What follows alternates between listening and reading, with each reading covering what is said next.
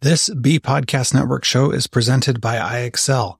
iExcel's all-inclusive online teaching and learning platform simplifies edtech needs and accelerates achievement in 95 of the top 100 U.S. school districts.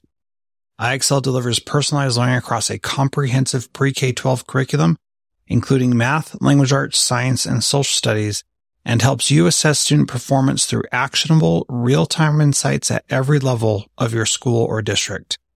This one solution performs work that typically requires dozens of tools. Want to find out why so many leading districts trust iExcel? Visit iexcel.com/BE. That's iexcel.com/BE. Welcome to Transformative Principal. I am Jethro Jones, your host, and I am excited to invite you to participate in the Transformative Leadership Summit happening August 1st through 14th. We are going to have a great list of amazing guests who will be presenting: Jerry Pascal, John Wenstrom, Bill Ziegler, Chris Weger, Justin Bader, Will Parker, and a host of other amazing principals and leaders to help you be the best principal you can be. Go to transformativeleadershipsummit.com to sign up. Thanks for listening to the Transformative Principal Podcast. I am Jethro Jones, your host. Thank you so much. I am very excited to interview Seth Godin today. Wow, what an awesome experience. He's going to talk about a lot of things, about failure, about learning, about how we can change our educational system starting in a very small way, and how we can each do that in our own schools. Really a great interview, both for teachers and leaders. I hope that you enjoy this. If you're just coming new to the podcast, I'd encourage you to look at some of the other 130 plus interviews that I've done and learn from the other great educators there. It's easy to get overwhelmed because there's so many awesome things, but you may want to browse through and find something that is meaningful to you, something that you need to work on to help you be the best that you can be. I am really excited to announce a new event that I'm putting on called the Transformative Leadership Summit. It is going to take place online from August 1st through about the 14th, and we're going to have a ton of awesome guests crammed in to those 14 days with powerful, awesome opportunities for you to take actionable steps to improve your school starting right now. It is awesome. We're going to have people like Glenn Robbins, Daniel Bauer, Mary McMahon, Rob Carroll, the Rockstar Principals, Brad Gustafson, Will Parker, Justin Bader, Chris Weger, Bill Ziegler, John Wenstrom, Jerry Pascal, and many, many more. This is going to be incredible. Go to Transformative Leadership Summit right now and check that out. Sign up to be part of it and learn from all these amazing people in a short amount of time. Thank you so much. Welcome to Transformative Principal. I am very honored and excited to have Seth Godin on the show today. As many of you probably know, Seth Godin is an author and ruckus maker. I don't know if there's a better way to describe him, but he challenges people's thinking and makes people want to do awesome things. And many of you as educators probably know him from his manifesto, Stop Stealing Dreams, which is a great write-up on how we can change education. And he puts forth a lot of provocative ideas there. Seth, thank you so much for taking the time to be on the Transformative Principal. I appreciate it. Oh, it's totally a pleasure. The leadership you're bringing to the table matters a great deal. Well, thank you. I got connected with you by doing a leadership course a couple months ago, and we spent 3 hours working hard, thinking and working in small groups, and it was a really informative and powerful experience. And just wanted to thank you again for that opportunity. You challenged my thinking and made it so that I was able to articulate some of the things that I've been dealing with. And what I thought was so good about that was that anybody could come in from any walk of life and take that leadership course with you and be able to learn and grow from it. And so as we're talking today about education, we live in this bureaucratic, slow-moving organization. How do we as educators start making a ruckus in a monstrosity that is education? Well, let's decode that question a little bit because there's a lot behind it. I would start by asking the following question. Has anyone ever in any of the institutions we're talking about done something that other people were surprised at or delighted at, or that showed that the institution actually had plenty of humanity and flexibility in it? And in my experience, the answer is yes, that almost all of us have been touched by one or more teachers coming up that really made a difference to us. And that as educators, almost all of us know that there are people on our team who don't just check the boxes. So I think it's a mistake to look at gravity as the first thing you look at if you're a runner, right? That everyone has to deal with gravity. Gravity is gravity. That's not the issue. The issue is, could you figure out a way to run faster? I don't know how to change the environment. I don't know how to quickly change the culture we live in that, took some things that happened in the 1910s and 20s, manipulated them and then got stuck by them and is trapped. I don't know how to fix that. What I do know how to do is encourage a principal like Brooke Jackson at the Lab School in New York City, or a teacher like Rob Hartshorn in Hastings-on-Hudson, New York, and have that person show up with a different agenda. Have parents understand what school is for. Not all parents, just one parent at a time. And the people who are listening to this podcast, by the way they're spending their time, have already voted that they're interested in that. And basically my thesis is we don't need to wait for permission. We need to leap. Right. And I think that that's the difficult part for a lot of people is, what do I do to make that leap? Yep. How do I start doing that? And it's hard when we have mandates and laws and kids' futures in our hands. And how do we get over that fear of leaping? How do we start doing things? Well, so now we're getting to the heart of it, which is, if this was easy, everyone would have done it already because all the people in education care, or they wouldn't have signed up for this low-paying, hardworking, low-esteem in society thing. They'd be investment bankers or something. We're in education because we care. That's a given. But it's hard, and it's hard because society and other factors have come together to make it hard. We need to acknowledge, as you just said, that what we're actually afraid of is being called out for our hubris, by going outside the box and failing, by, quote, getting in trouble with the bureaucracy.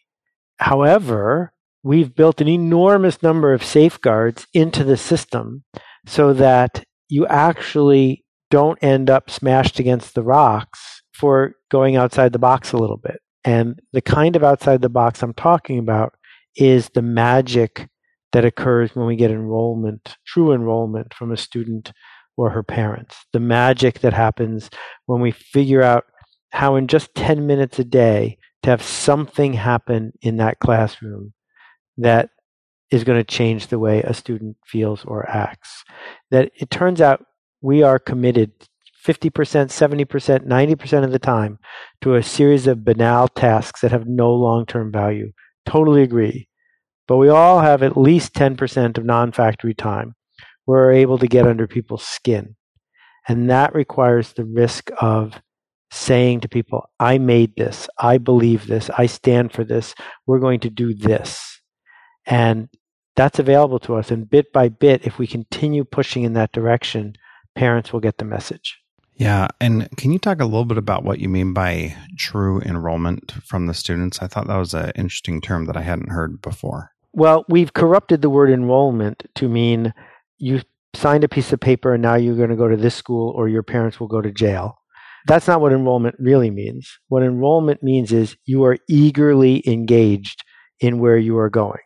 So before the flight takes off from New York to Anchorage, the flight attendant says, this is the last call. If you're not flying to Anchorage, this would be an excellent time to get off the plane. And no one gets off the plane because they are enrolled in going to Anchorage. That's what they signed up for.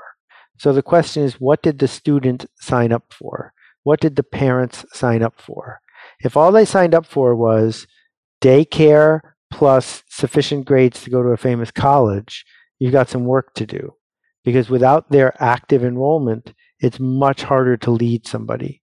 But if you can figure out how to get to the parents and get to the kid and get them enrolled in a different process, then something happens. One of the things I talk about in the TED Talk about Stop Stealing Dreams is how we go about teaching kids to be baseball fans.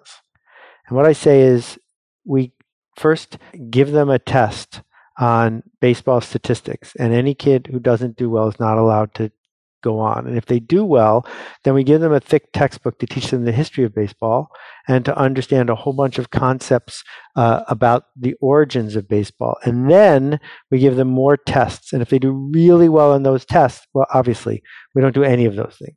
That's not how someone becomes a baseball fan. They become a baseball fan in completely the reverse order. And we can do the same thing to make people math fans or writing fans or fans of leading. That we shouldn't do it in this bureaucratic, industrialized, top-down grade and standardized system. We should do it by seeking enrollment, first, second, and third. Because once we get enrollment, we have permission and authority to encourage and delight and to cajole and to teach. Yeah, and those are pretty exciting. And when you talk about this 10% non-factory time, people call that genius hour or 20% Google time, where Google allows their employees to spend 20% of their time working on whatever they want. What are some of the things that we could be doing during that time? And what are the areas where it would be most wise to spend our time? One of the things that comes out of well-meaning teacher education is this idea of the lesson plan and of benchmarking best practices and having the next thing you do. And I want to start by going back to what's your attitude? What do we do when someone comes up with an answer to a question that's wrong but interesting? And one mindset is, I don't have enough time to deal with this. That's wrong. We're moving on. Memorize the right answer. But the other attitude, the attitude that I often see in the teachers that people celebrate and remember, is that interesting is more important than right. And if I have 360 minutes in class, I would love to imagine that I could spend 36 minutes spread out over the whole day on interesting, on having an attitude based on interesting, on challenging students to ask interesting questions, on challenging students to memorize nothing and look stuff up constantly, to say, all right, class, we're going to spend the next 3 minutes figuring out how many gas stations there are in the United States without using the internet. Go. Right? If you ask that to a class of 8-year-olds, they're not going to say it's impossible. They're going to have a spirited 3-minute sprint to try to figure out how to work their way through this complicated but interesting question without using the internet.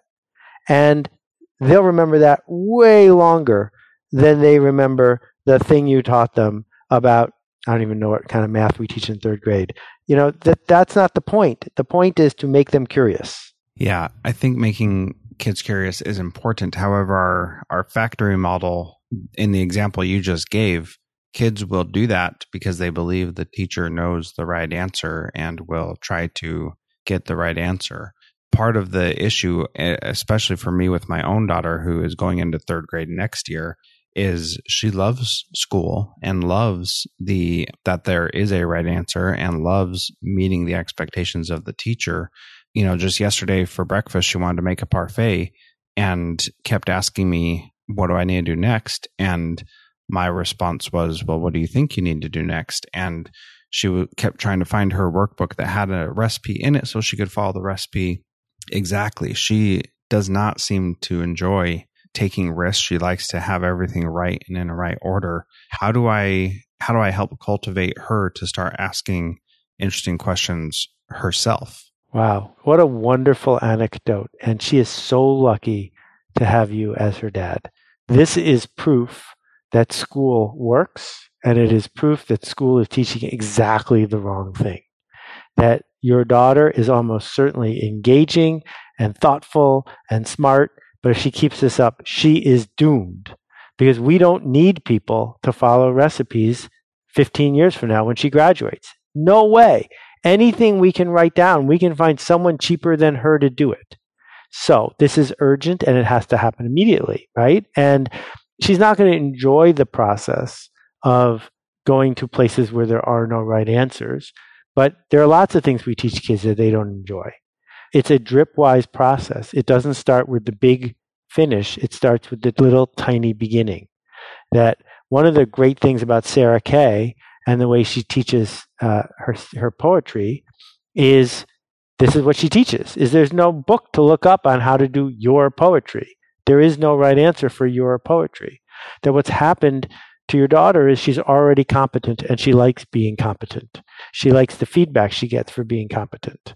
And the challenge we have is that competence is overrated. And so the urgency here, it seems to me, is to figure out how to get her to write books, not read them, to get her to ask questions, not answer them. And hopefully she will discover something in natural history or in mathematics or in literature where she can keep asking good questions, because it's additive. It builds on itself. And we just, as parents and teachers, need to get that train started. Yeah, absolutely. The ending of that story is that she made it and put oats in it instead of granola. Love it. Which I thought was a bad idea, but she said it was the best breakfast she's ever had. Fabulous. And she made one for all of her siblings too. So it worked out pretty good. And I imagine she'll be wanting to make that again for breakfast today. One of the things that I think is a challenge for us is that we feel like we have to shove facts into kids' heads to make sure that they understand what they're quote unquote supposed to understand. And that challenge is very real, because we do have state standards and tests that we're measured by, and finding a short amount of time each day is an important way to combat that. But in Stop Stealing Dreams, you talk a little bit about how the grammar and history will come to kids. If we give kids the ability to dream, they'll figure out the grammar and history the minute it helps them reach their dreams. And I think the big fear is, what if they don't learn the grammar in that way? And how do we resolve that, Seth? Well, here's what I have found in my limited research. That happens to people who don't have sufficient dreams. But people who have sufficient dreams figure it out. So the problem isn't, will they figure it out? The problem is, did we give them a dream? Did we give them something that they actually wanted to make work? If you want to teach a kid math, the very best thing to do is get them excited about making a profit at their popsicle stand. Or the very best thing to do is get them obsessed about some sort of scientific journey, because then they have to learn math or it won't work, right? If you want a kid to learn to write well, the best thing to do is get them to start corresponding with people they want to write back, because correspondence forces us to write clearly. That we have skipped that step and instead said, we are the authorities and we are commanding you to learn this. Do not ask questions. Do not ask what it's for. Well, why are we at all surprised that that's a really hard thing to keep up for 12 years? Yeah, it is. Sometimes that's a hard thing to keep up for an entire day when you've got a classroom full of kids. So when we have those opportunities to use that 10% of our time to help kids solve interesting questions, what kinds of things should we be looking for? Is this something that we can't mass produce? And I think that's the way you're probably going to go, but what kinds of interesting problems do we need to be pushing towards them? Well, there's a sort of reflexive irony here, because it's a little like asking how to make a parfait, right? That what I am saying is, of course, there are best practices and you already know where to look for them. You already know where the anecdotes are online. You already know where the stories are of people who have become amazing teachers and done things. But the person who doesn't want to go out on a limb looks at each of those stories and says, yes, but, yes, that, yes, well, and they're not proven and they're not part of my lesson plan, so I'm just going to go back to the safe place. So rather than giving you yet another anecdote, what I want to argue is that's not the problem. The problem is we are seeking reassurance that teachers were trained and hired to do the thing, not to explore. And all I am trying to sell, the only thing I'm trying to sell teachers, as someone who proudly sent both kids to public school, who went to public school, who believes in public school, is I want to challenge and encourage teachers to explore.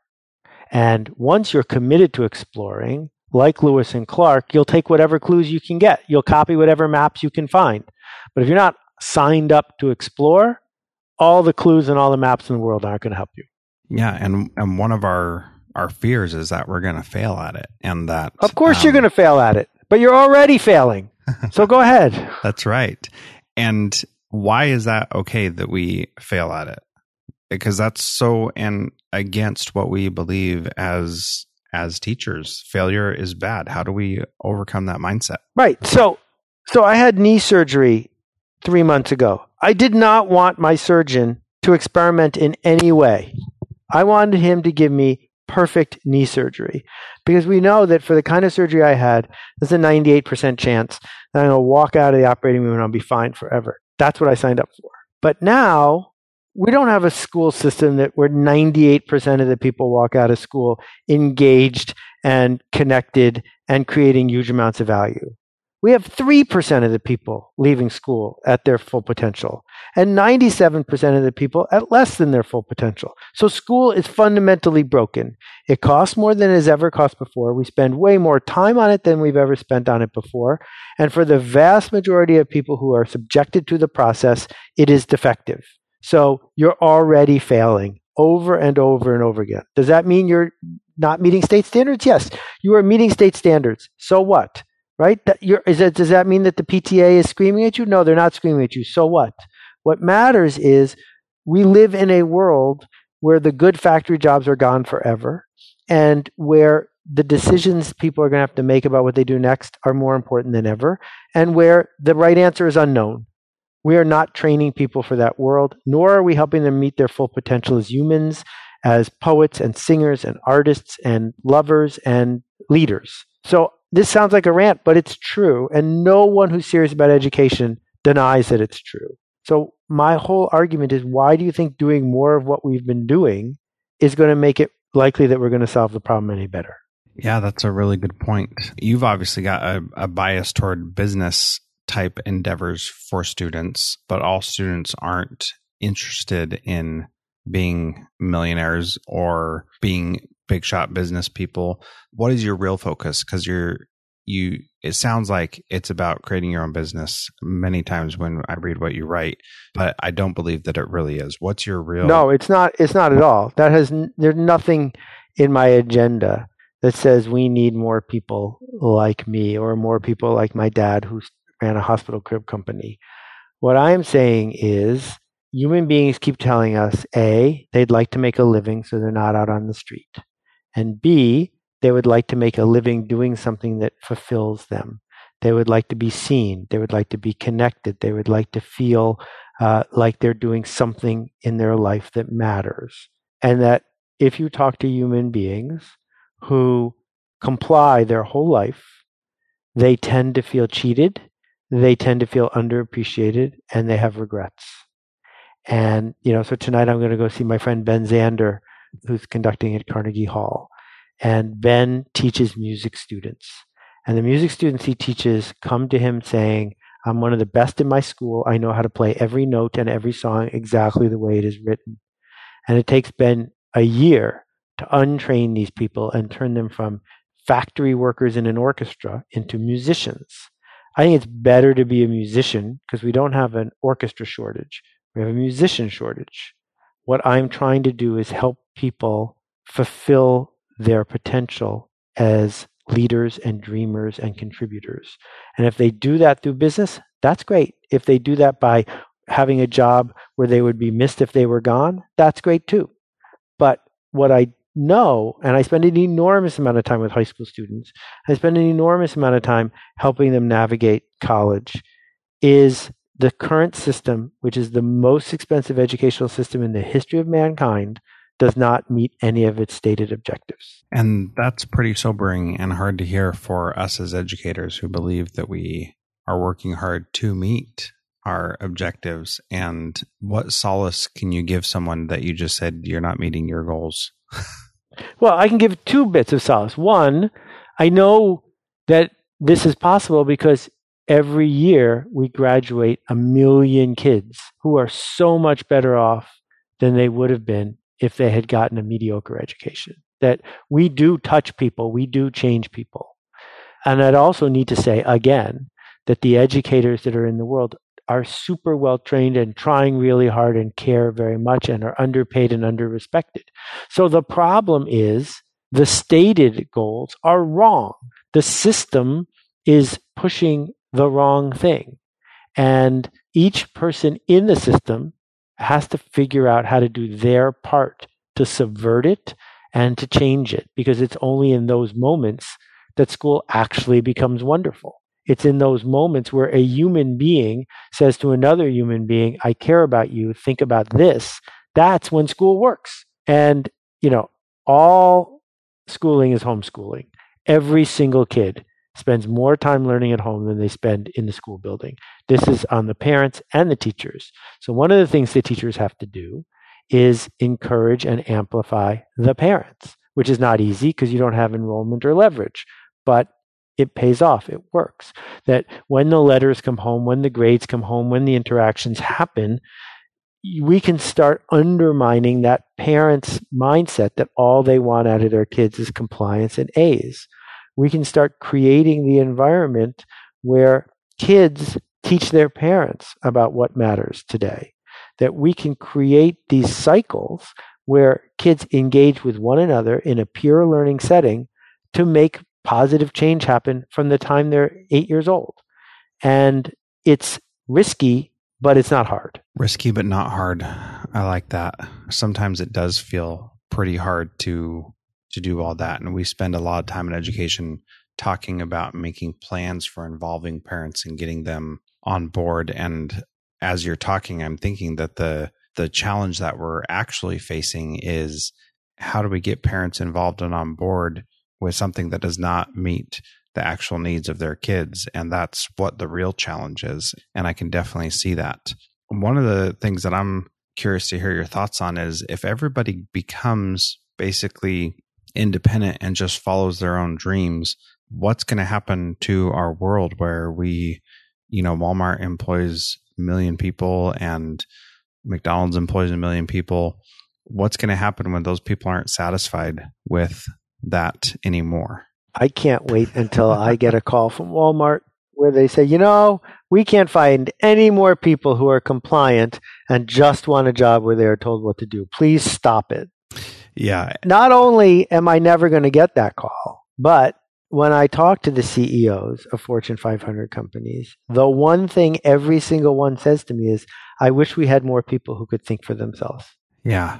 One of the things about your comment about all schooling is homeschooling is, if students come from homes where parents can't or don't have the ability or won't, worse yet, teach their kids at home when they want the school to be a babysitter and they want the TV to be a babysitter at home, those homes do exist. Doesn't that just widen the opportunity gap if those kids don't get those kinds of experiences at home? Oh, yeah. And it's been going on for a really long time.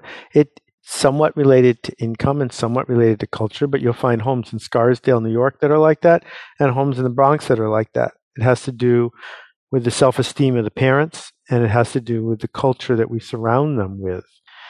It's interesting. If we look at the last 30 years of the development of sports in this country, we have turned millions and millions of parents into people who think the most important thing they can do for their kids is get them to be good at sports. We did that in just 30 years. We fundamentally changed the culture in 30 years to make it so that good parenting equals good sports parenting equals your kid makes a good team. Well, if we could do it for baseball and football and hockey and lacrosse, I think we ought to be able to do it for robotics and leadership and poetry, because there's nothing fundamentally different about those things. It's actually easier to spend a day writing poetry than it is to spend a day doing push-ups. And you don't have to take steroids to do poetry. But we didn't build a culture around that. And we can build a culture around that, but we need people to lead us. And the best people to lead us are the people who are listening to this podcast. Yeah, I definitely agree with that. And, I've talked to many principals and other educational leaders and teachers as part of this podcast. And because I've spoken or done this podcast, that I've connected with them. And there's a lot of that out there. And one of the things that we struggle with in education is that we often wait 20 years or some insane amount of time before we see the fruits of our labors. How do we measure that experience for our students right now and know that it has been successful when we're teaching in the way that you would suggest? Well, if you look at an organization like Godin, Jim, who runs it, goes to some of the worst schools in Chicago and New York City, engages with kids who are 11, 12, 13 years old, gets them to understand the value of volunteering in the community, then takes the ones that are most effective and brings them to Mali, one of the poorest countries in the world, and creates a cycle. And after Jim has engaged with someone in junior high, the chances of them graduating from high school go up by a factor of 5, because one program, one person shows up and says, guess what? Volunteering is why you're here. That's just one example, right? So I don't need to measure, will you become an effective lawyer? That's not what 8th grade is for. What I want to understand is, how do you carry yourself when you walk through the world? What questions do you ask? What do you keep score of? We can measure that right away. And I'm way more interested in that than whether you can conjugate verbs. Yeah, I think of the things that I was exposed to as a kid. My dad, our church had an orange grove down in Southern California, and we would go pick oranges in the mornings on Saturdays. And I did not want to be doing that. I wanted to be sleeping or watching cartoons. And my dad made us go, it seemed like every Saturday, though I'm sure it was only like once a month, but it seemed like every single day.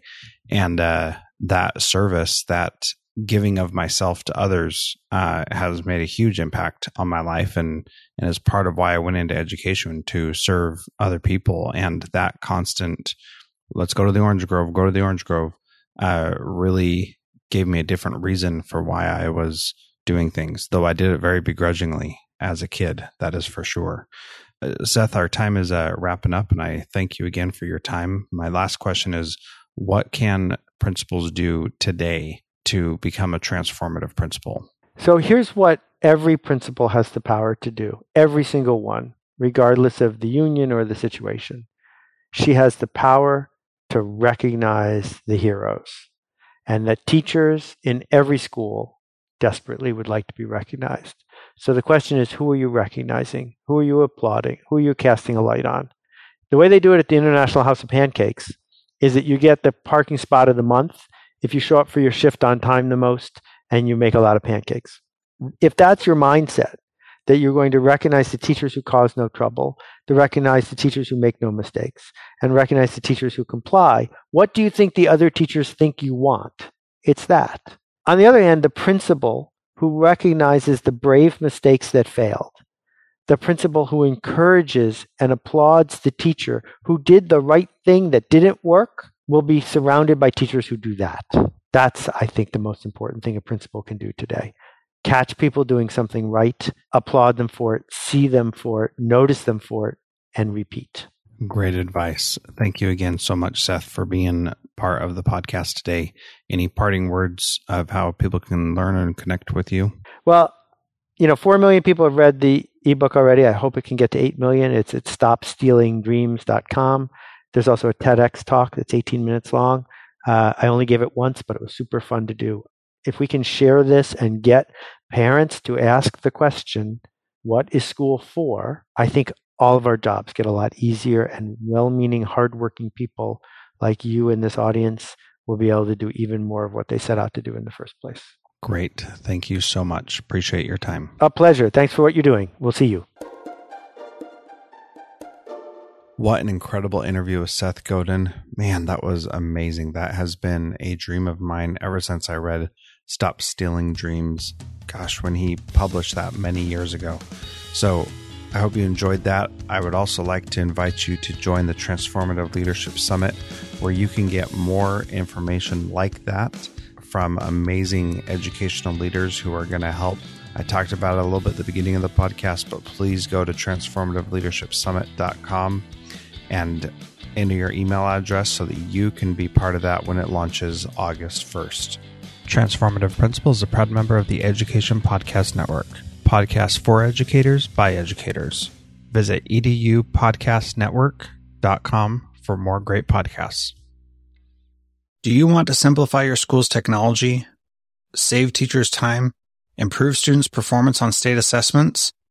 You can do it all, but don't waste another minute. Head straight to ixl.com/BE to learn how IXL's research-proven teaching and learning platform can help you achieve all these goals. That's ixl.com/BE.